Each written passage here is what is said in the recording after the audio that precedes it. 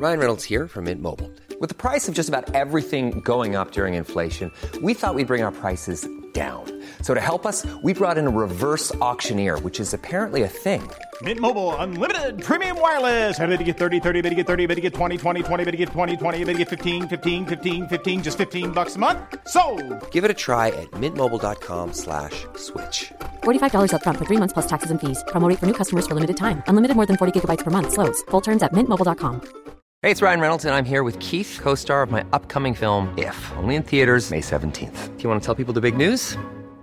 All right, I'll do it. Sign up now and you'll get unlimited for $15 a month and 6 months of Paramount Plus Essential Plan on us. Mintmobile.com/switch. Upfront payment of $45 equivalent to $15 per month. Unlimited over 40 gigabytes per month. Face lower speeds. Videos at 480p. Active Mint customers by 531.24 get 6 months of Paramount Plus Essential Plan. Auto renews after 6 months. Offer ends May 31st, 2024. Separate Paramount Plus registration required. Terms and conditions apply if rated PG.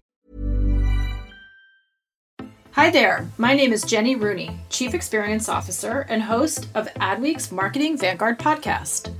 We're so excited to bring you insightful content from key marketing leaders and thinkers.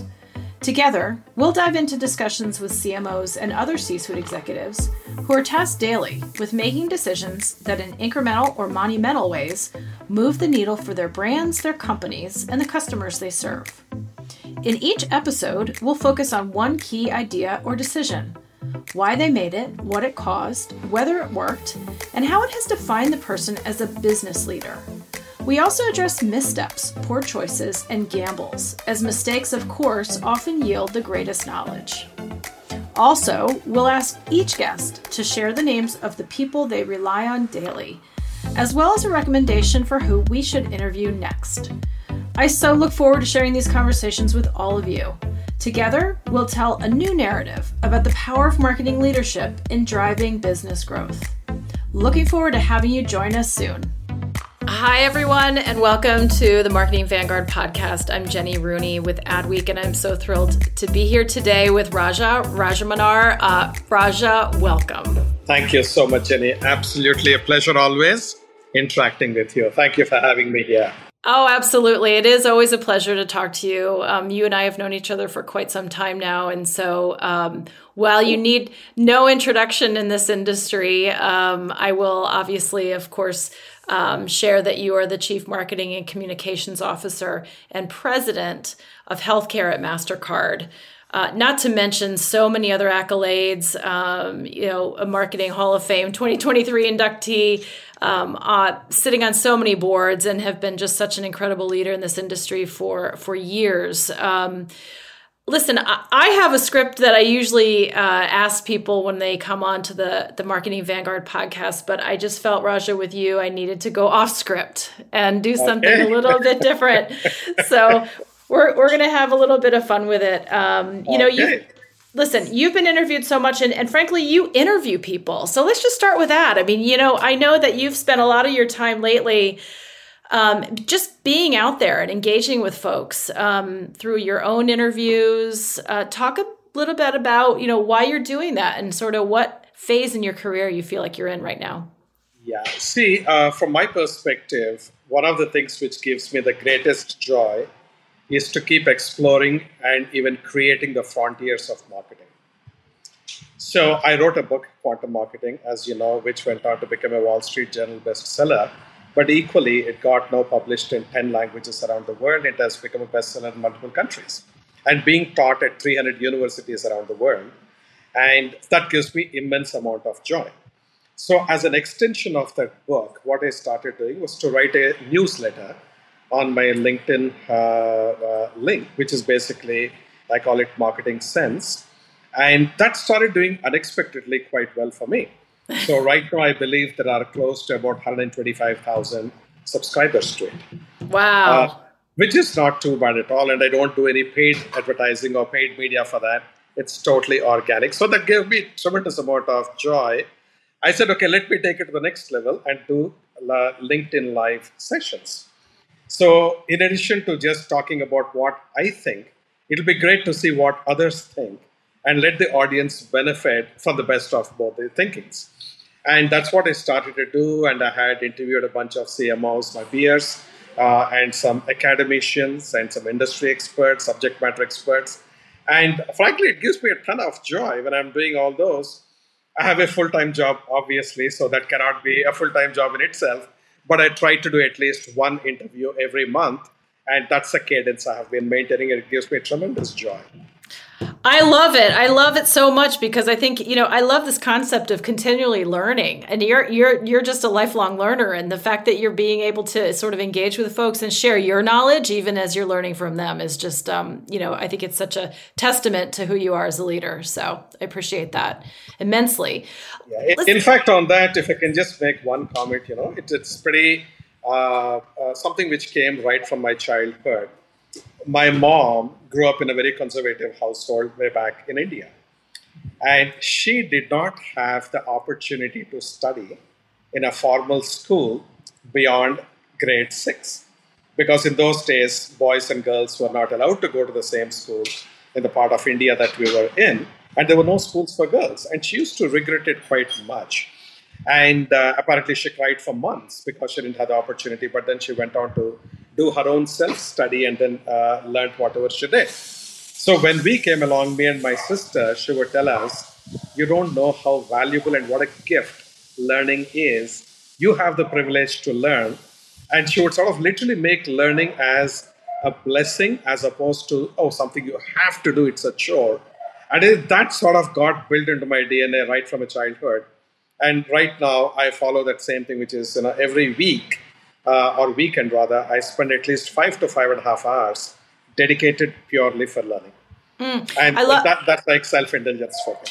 I love that. And I love hearing the history and sort of the root of that for you. I think obviously, and if you're in the marketing, advertising, brand industry, you have to think of learning as the end in and of itself. It isn't a means to an end, really, because this industry is continually shifting, changing, morphing, which you obviously have chronicled and you've watched and you've written the book about it and, you talk about it. But learning is the whole point of this industry. Anybody who's in it has to have sort of a tough skin and be able to understand that nothing that was here yesterday is necessarily going to be here tomorrow. So that takes a learning process at every step.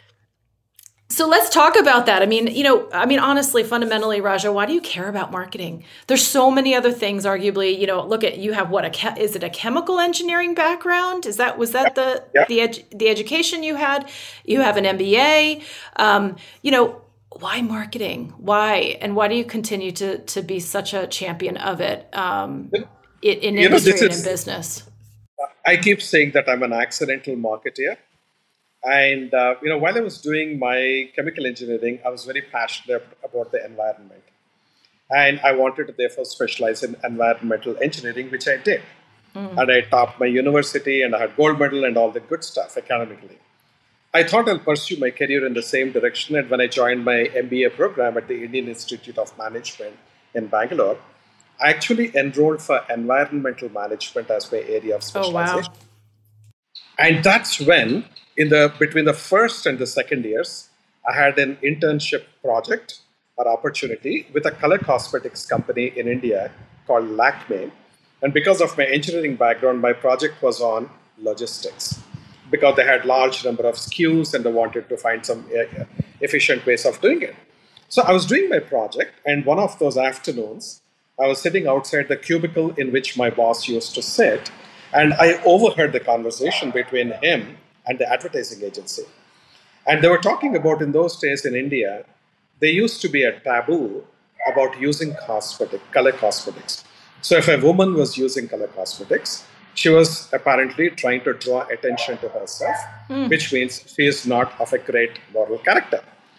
And that used to prevail pretty significantly in South India at that time. And they were trying to see how to break the taboo. And they had a campaign which said something like, if music be to melody, if melody be to music, what color is to beauty, play on. That was their campaign. I looked at it and said, what the hell does it even mean? It was too complex for me. So I said, why are they making life difficult? So I just took a piece of paper and I started writing on it. I said, is it bad to look good? And then I just wrote a small story below that and put a picture, cut it, and then took it to his cubicle and I say, hey, what do you think about this? He liked it, and it so happened that the chairperson, Mrs. Simone Tata, was in that branch in Bangalore at that time. So she loved it, and then they went and released it as a campaign, and it went on to become a big success. That gave me a tremendous amount of motivation and made me wonder, maybe I'm actually going to be good at marketing. And I said, let me actually try it out. And I started taking a few marketing courses in the second year, and I loved them. And I said, well, this is the career I want to be in, not environmental management. And that was a career shift immediately. And now, 3 decades later, I'm still in marketing, and I thoroughly enjoy every single day. A lot can happen in 3 years, like a chatbot may be your new best friend. But what won't change? Needing health insurance. United Healthcare Tri-Term Medical Plans, underwritten by Golden Rule Insurance Company, offer flexible, budget-friendly coverage that lasts nearly 3 years in some states. Learn more at uh1.com. Many of us have those stubborn pounds that seem impossible to lose, no matter how good we eat or how hard we work out. My solution is PlushCare. PlushCare is a leading telehealth provider with doctors who are there for you day and night to partner with you in your weight loss journey. They can prescribe FDA-approved weight loss medications like Wegovy and Zepbound for those who qualify.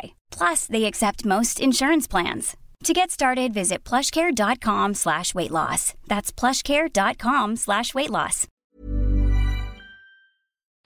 Yeah, I mean, we talk about it so much, the effects that it can have, obviously, certainly on business, and that's so fundamental, but in so many other ways, and obviously the catalog of work that you've done, the tapping into culture, the tapping into new and emerging artists, the things you've done with Priceless, the things you've done with exploring new technologies and ways of integrating sonic branding. I mean, it's just Web3. I mean, the list goes on.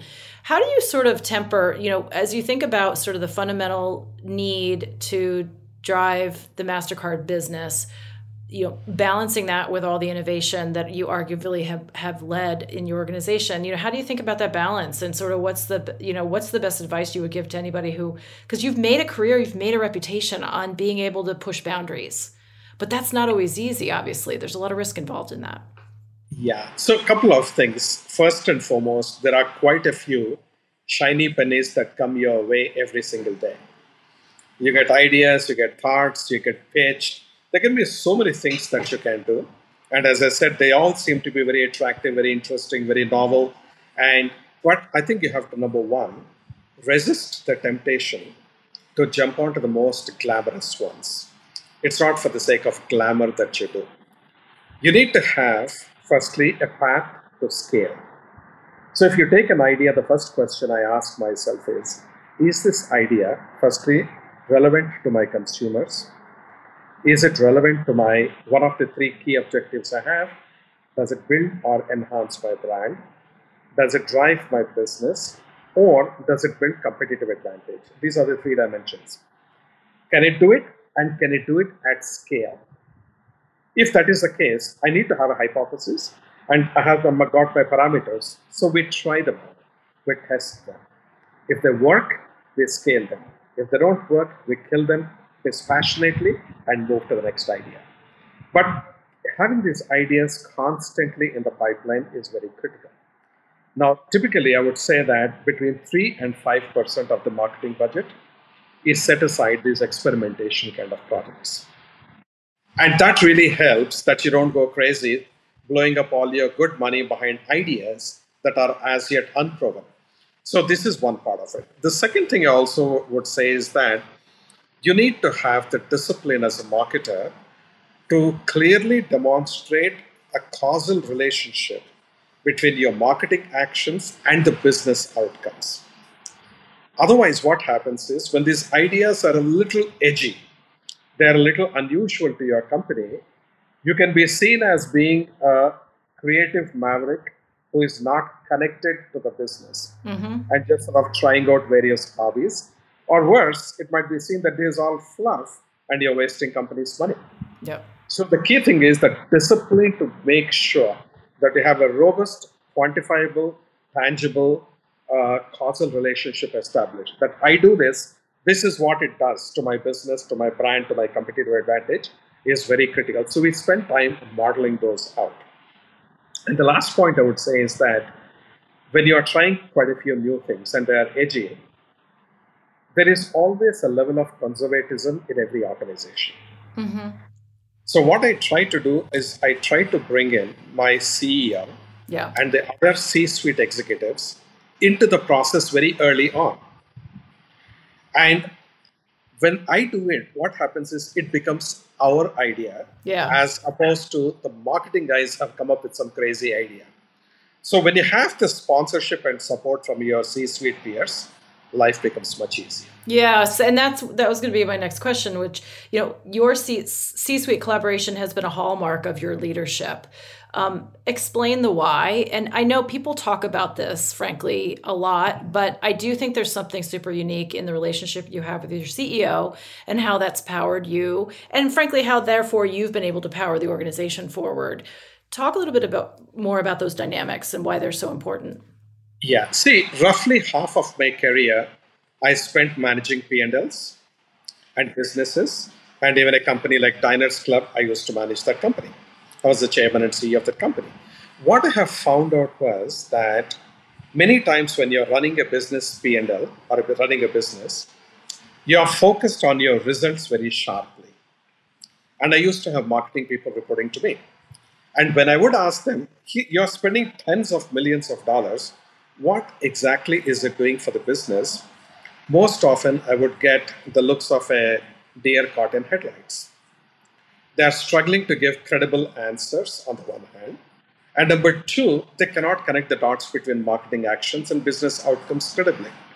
They very quickly revert to their marketing jargon or things which are important for a marketer, like, it improved my brand perception, my brand ranking, my brand valuation, my brand preference, whatever.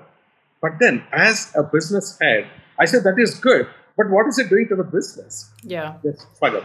Now, when I reversed my role and I came into the marketing side, I said, one of the first things I need to do is to establish the credibility and gravitas for marketing as a function with the C-suite. Part of it might mean educating them. Part of it might mean listening to their feedback and acting on it. Like, for example, when I joined Mastercard, the CEO of the CFO of the company, Chief Finance Officer, she said, Raja, all this money, I don't know where it goes because you got a massive budget. And I said, how do you not know? She said, I don't know. You guys never shared it with me. So what I did was I appointed, with her blessings, a CFO for marketing, residing in marketing, dual reporting into her and to me. What that does is I'm suddenly telling, I don't have anything to hide. I'm open kimono. Let's put a person that you trust in my organization who will do all the financial analysis and everything report back to you. That instantly built phenomenal trust. And we have that same model till now, even after she moved on and the new CFO came. There is credibility and trust. And they know they have line of sight into where money is going. And if you ask me today, my CFO has got spreadsheets and databases which show where every single dollar is spent. Country by country, region by region, product by product, service by service. There is a tremendous amount of robustness about it, which helps quite a lot. So this is one part of it. Second thing, marketing is getting increasingly technology driven. Yeah. Now what we have is marketers, you have to therefore have your MarTech stacks. And you have got all these technology stacks. But you also have a chief technology officer. Now, I'm not a technology expert, so I reach out to my chief technology officer. He's actually called CIO. So I go to him and say, hey, Ed, I need your help. This is what I'm trying to accomplish. So now, in fact, just today we announced the new person. We have over the years had a person who was heading up technology for marketing, sitting in marketing, but also reporting to the chief technology officer or the chief information officer. And today we have just, had a change and a new person has been announced. So I have got the representative of the technology in my area. I have got human resources helping me.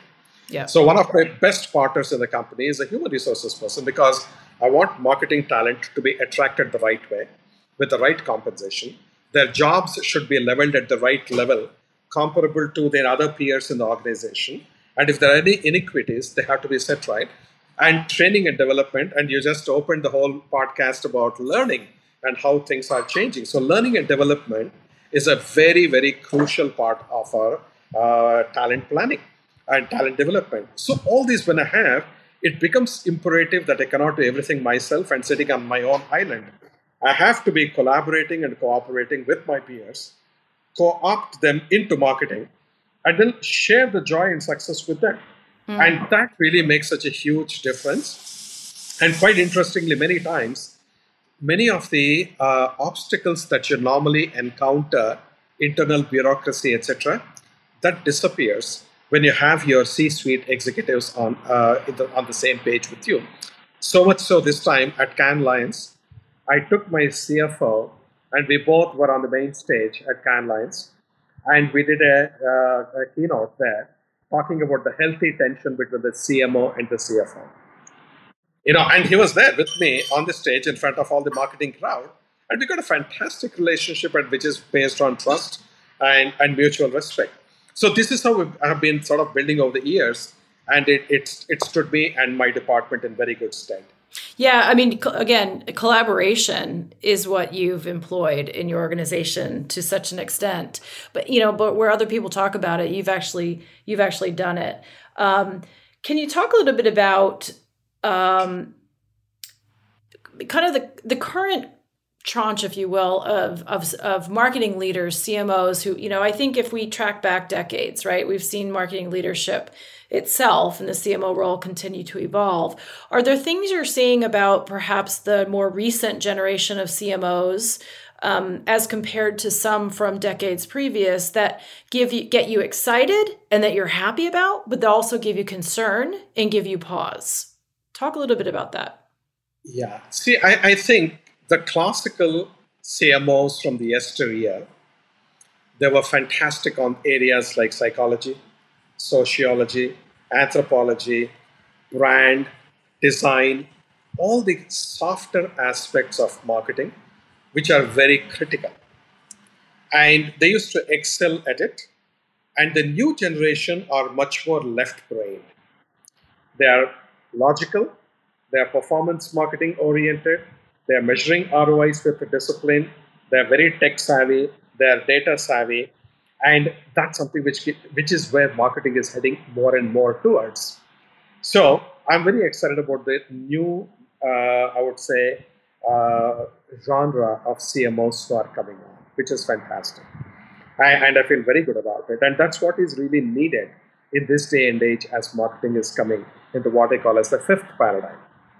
But also the problem is the new generation of CMOs, while they are very savvy on the quantitative aspects and technology and data, they are a little lighter on areas like psychology or sociology or anthropology or design, etc., or the branding aspects. And what is increasingly critical in future when the marketing landscape gets leveled because of technology. Technology is a great leveler of competition. Yes. Yeah. The differentiation is going to come from innovation and creativity. 100%. So you need a combination of yesterday's competencies with tomorrow's competencies. In other words, you need Leonardo da Vinci type of people who are not easy to come by, but then it is to build Leonardo da Vinci type of teams. Yeah. So what gives me the pause is today there is an over pivoting to that left brain approach. And I think marketing is becoming more logical, brute technology and data power, etc. Whereas marketing should also be about magical. And it is not logical, but it is lateral and not linear. So I think it's a beautiful, cusp that we are in as to how things are actually moving. And I think we have the opportunity to shape that future very well. And honestly, no single CMO will be competent end-to-end across all aspects of marketing.